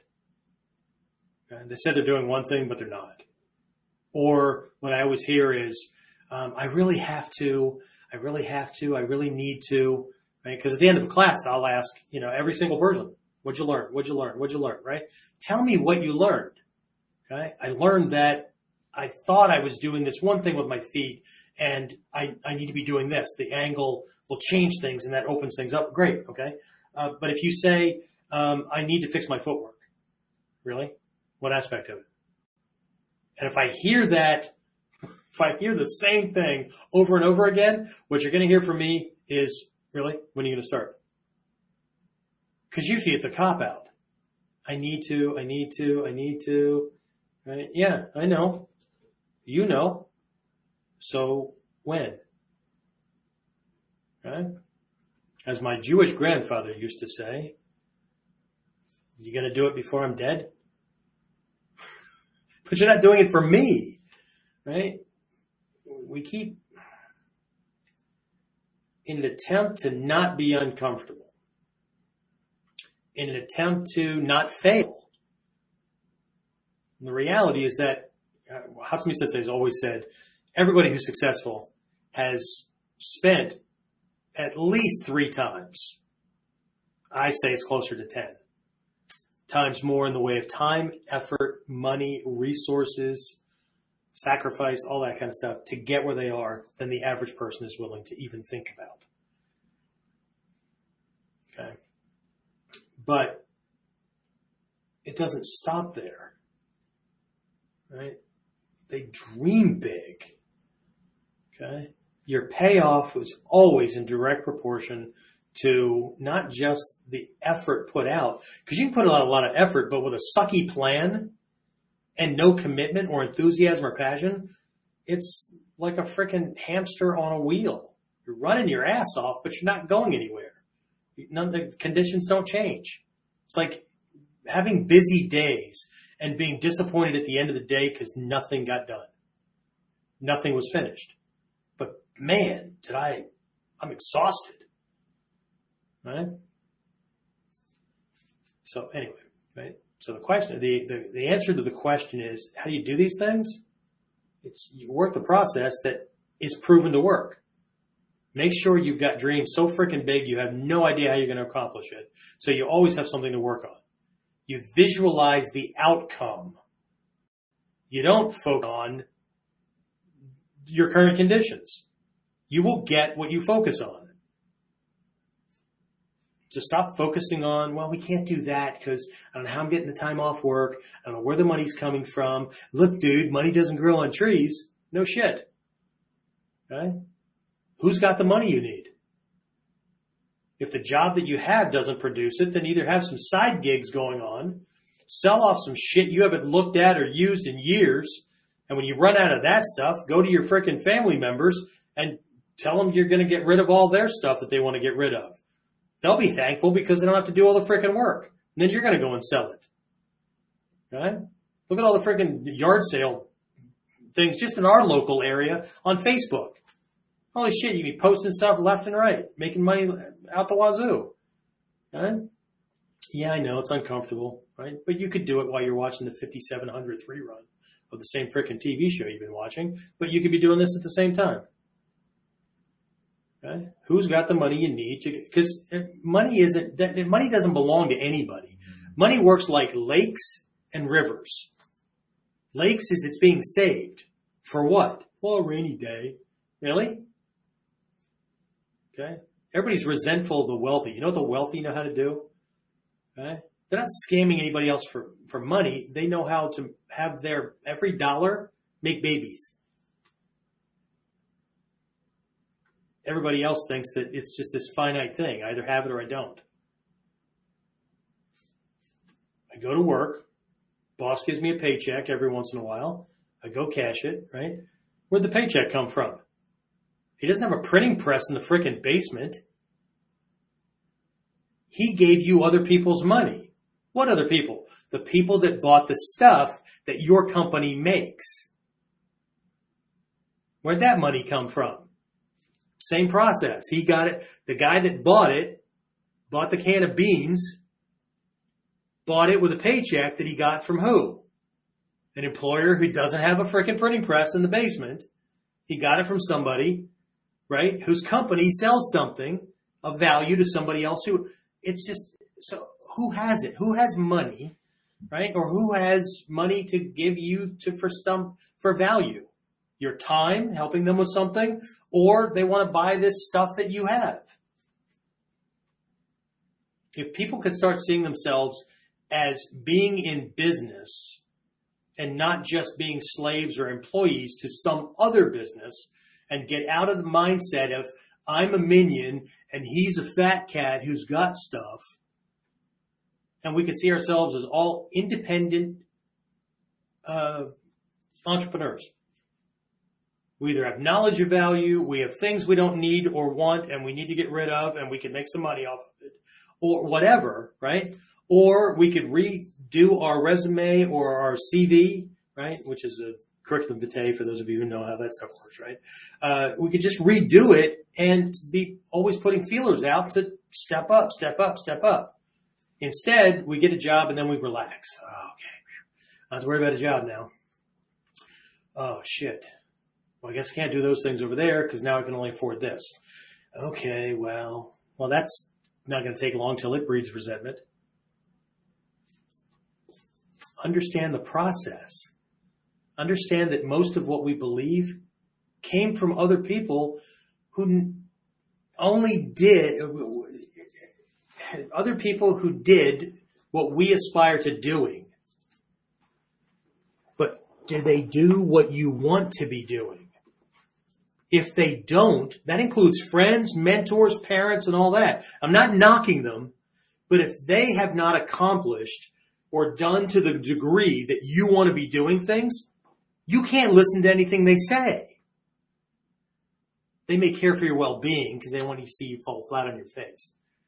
But how can you believe anything from anybody who hasn't accomplished what you currently want to accomplish? I would never go, no offense to my friends like Mike and some of my other guys that are like priests and whatnot, right? Okay. I would not go to them for marriage advice because they've never been married. Well, they may have great advice for me to be a good person, and they may have these suggestions and whatnot for, because it's general for relationships, whether they're friendships or whatever, right? If I'm being an ass, don't be an ass, right? That'll make the relationship better, right? But if I want marital advice, I need to go to somebody who's got a rock solid superstar freaking marriage and that they're just like, man, wow, that's awesome. Okay? Same thing with money, same thing with job, same thing with everything, right? I mean, a lot of you guys come to us who are martial arts instructors because we've got a bunch of numbers past our belts and all that kind of stuff, right? Some of you guys come to me not only because I have that, but because in the cop world, security world, and all that kind of stuff, I've used this stuff against bad people, and I'm still here. Okay. Why are you not calling up your Uncle Fred who got into a fight once, and then you're going to pay him to learn self-defense? Because Bob got the shit kicked out of him, or that was only one fight. Or see, why are we not ascribing the same criteria to every other part of our lives where we want to be better? Or did we just believe those other mentors that you can't have your cake and eat it too? You're living a good life. Oh, here's a good one. We love you just the way you are. Or here's an even better one, right? You should be happy with what you have because there's people in freaking Africa that are starving. Great. You know what? I'm trying to get to a level where the value I have to offer, including money and all that, will allow me to not harm myself and my family by dropping a bunch of money on those people or building a school or whatever so that their life is better. But me holding myself back because they're in a worse condition is bullshit. That's just, I don't even know what the hell to call that anymore. So anyway, as we continue to move on, as I've said in the past, if you've ever been to an amusement park, you've heard this. If you're going to continue to hang out with me and do these things especially if you're in student mode, okay? I'm going to tell you the same thing that you're told every time you sit your butt in a seat at an amusement park. Please hold on to the bar. The ride's about to begin. So let's do this, okay? And if I'm not your cup of tea, that's okay. There's plenty of other people out there that are willing to get you rank, or they're willing to, water everything down so that you're comfortable and all that. My job is not to make you comfortable. My job is also not to learn this stuff for you. My job is also not to make sure you learn it. How about that? My job is to faithfully pass on the lessons that have been passed on to me and to the best of my ability, teach you how you better be training and the things you need to pay attention to get to the level or to get to the kind of abilities that you tell me you want to have. And if it's self-defense, then to point out things that go on inside that bubble that regardless of belt rank, you better be preparing for, because if you don't, you're going to be really surprised. You're going to be phenomenal in the dojo. You're going to be worth that belt in the academy, and you're going to be in an emergency room or a morgue in a real situation because you didn't pay attention to what you're supposed to pay attention to. My job is to faithfully teach this stuff and to have your best interest in mind when I teach. It's not about me. It's about you. Okay? As long as you're learning, I'll teach. Okay? My job is not to learn it. My job is my job is to learn it for me when I'm in student mode. My job is not to make sure you learn it. My job is to make sure I teach the lessons that you need to learn. My job is not to make sure you develop the skill set. My job is not even to motivate you. As you've noticed, I'm a pretty sucky motivator. Because I'm more likely to remind you of the shit you're going to find yourself in if you don't get it than how great things are going to be. Okay? As you move forward, it should be like walking toward the horizon. It's going to get pretty disappointing if you don't turn around and look back and see how far you've come every once in a while, because the horizon's always the same distance away. And that's how mastery works. That's how the attainment of your big freaking goals work. Because the closer you get where things start to become a foregone conclusion, if you have the right mindset, you're just going to substitute it with another goal that's even bigger. It's the way it works. This is not for the lazy. This is not for the complacent. This is not for the doubters or the people that just think that they're not worth anything, right? This is not for the blamers. This is for one definition of warrior is one who engages with the world. Fully engages. Okay? Leave a legacy. Leave a memory that your family can't stop talking about. Don't be a foregone conclusion.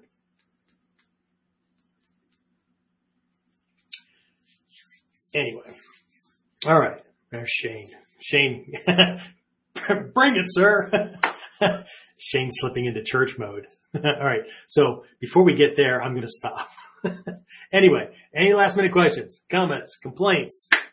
Wait, I got broad shoulders. Okay. It was kind of relaxing. Anyway, anything else? No?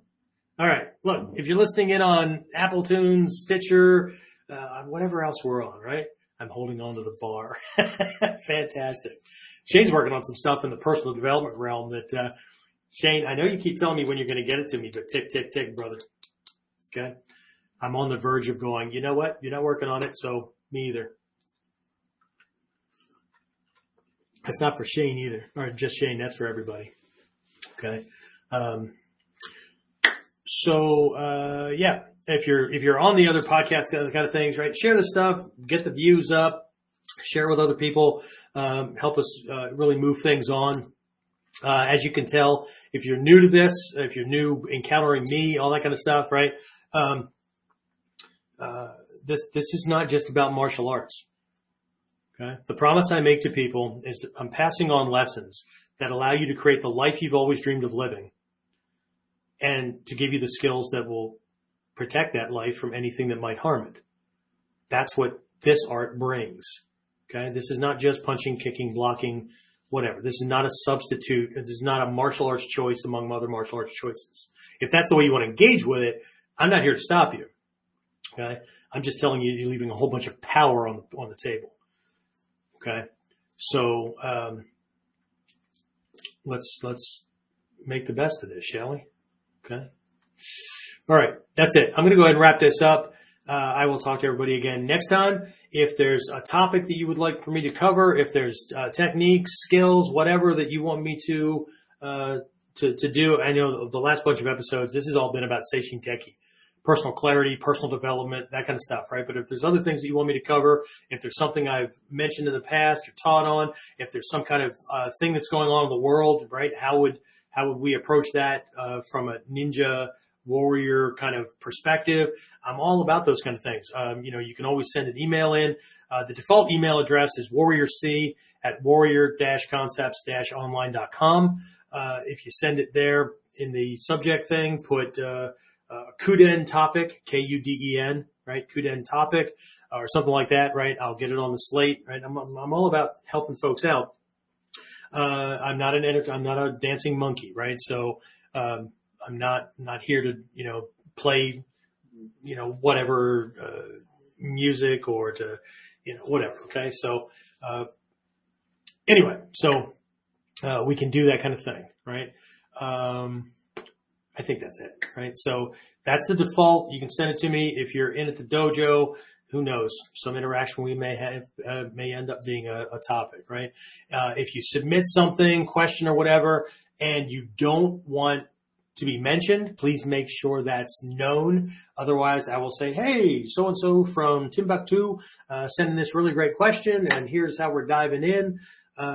Just know that this is kind of this whole KUDEN kind of thing is kind of a sampling as to what my inner circle guys, my platinum elite students that are long distance students, and my Shinobi Kai students at the dojo get on a regular basis. My distance guys and all that, they get these weekly coaching calls, and we go into everything from history to personal development to strategies and tactics to skills and techniques to weapons to whatever, right? If they submit things, then we do this stuff. But I take this, it's not a general blast like this. It's very specific on moving them to the next level, to the next level, to the next level, that kind of thing, right? So if you want to explore that, if you'd like some help in just going to the next level, even if you don't become a student, right? I've got some time in my schedule this week and next, as we're leading into the holidays and stuff, for some calls, right? So, as long as you're not a tire kicker and you're just looking for, talking about, bullshit or whatever, right? If you're local with the dojo, we'll do that stuff there, right? But if you're online, you're long distance or whatever, if you want to schedule a complimentary coaching call, we can do that, right? We can get on the phone and, we can talk about where you are in your training, and where you want to be. We can take a look at, I'll give you some hints and tips about like where you are with a given skill or whatever, right? Do this next, right? That's on me. No hidden agenda or anything like that. If you do want to know about some of the programs that I have available or whatnot, we can talk about some of those things. And if it seems like a right fit, then I can tell you how we can, formalize the teacher-student kind of thing. If not, no harm, no foul. I'm not here to steal anybody's students. I'm not here to, argue one teacher's approach to mine or to another or whatever, right? I'm here to help. So if you'd like to do that, the way to do that is to go to that Warrior C, WARR. Please don't misspell warrior and then get on some kind of social format or whatever and flame me because I'm ignoring you or something, right? Double check your spelling and all that.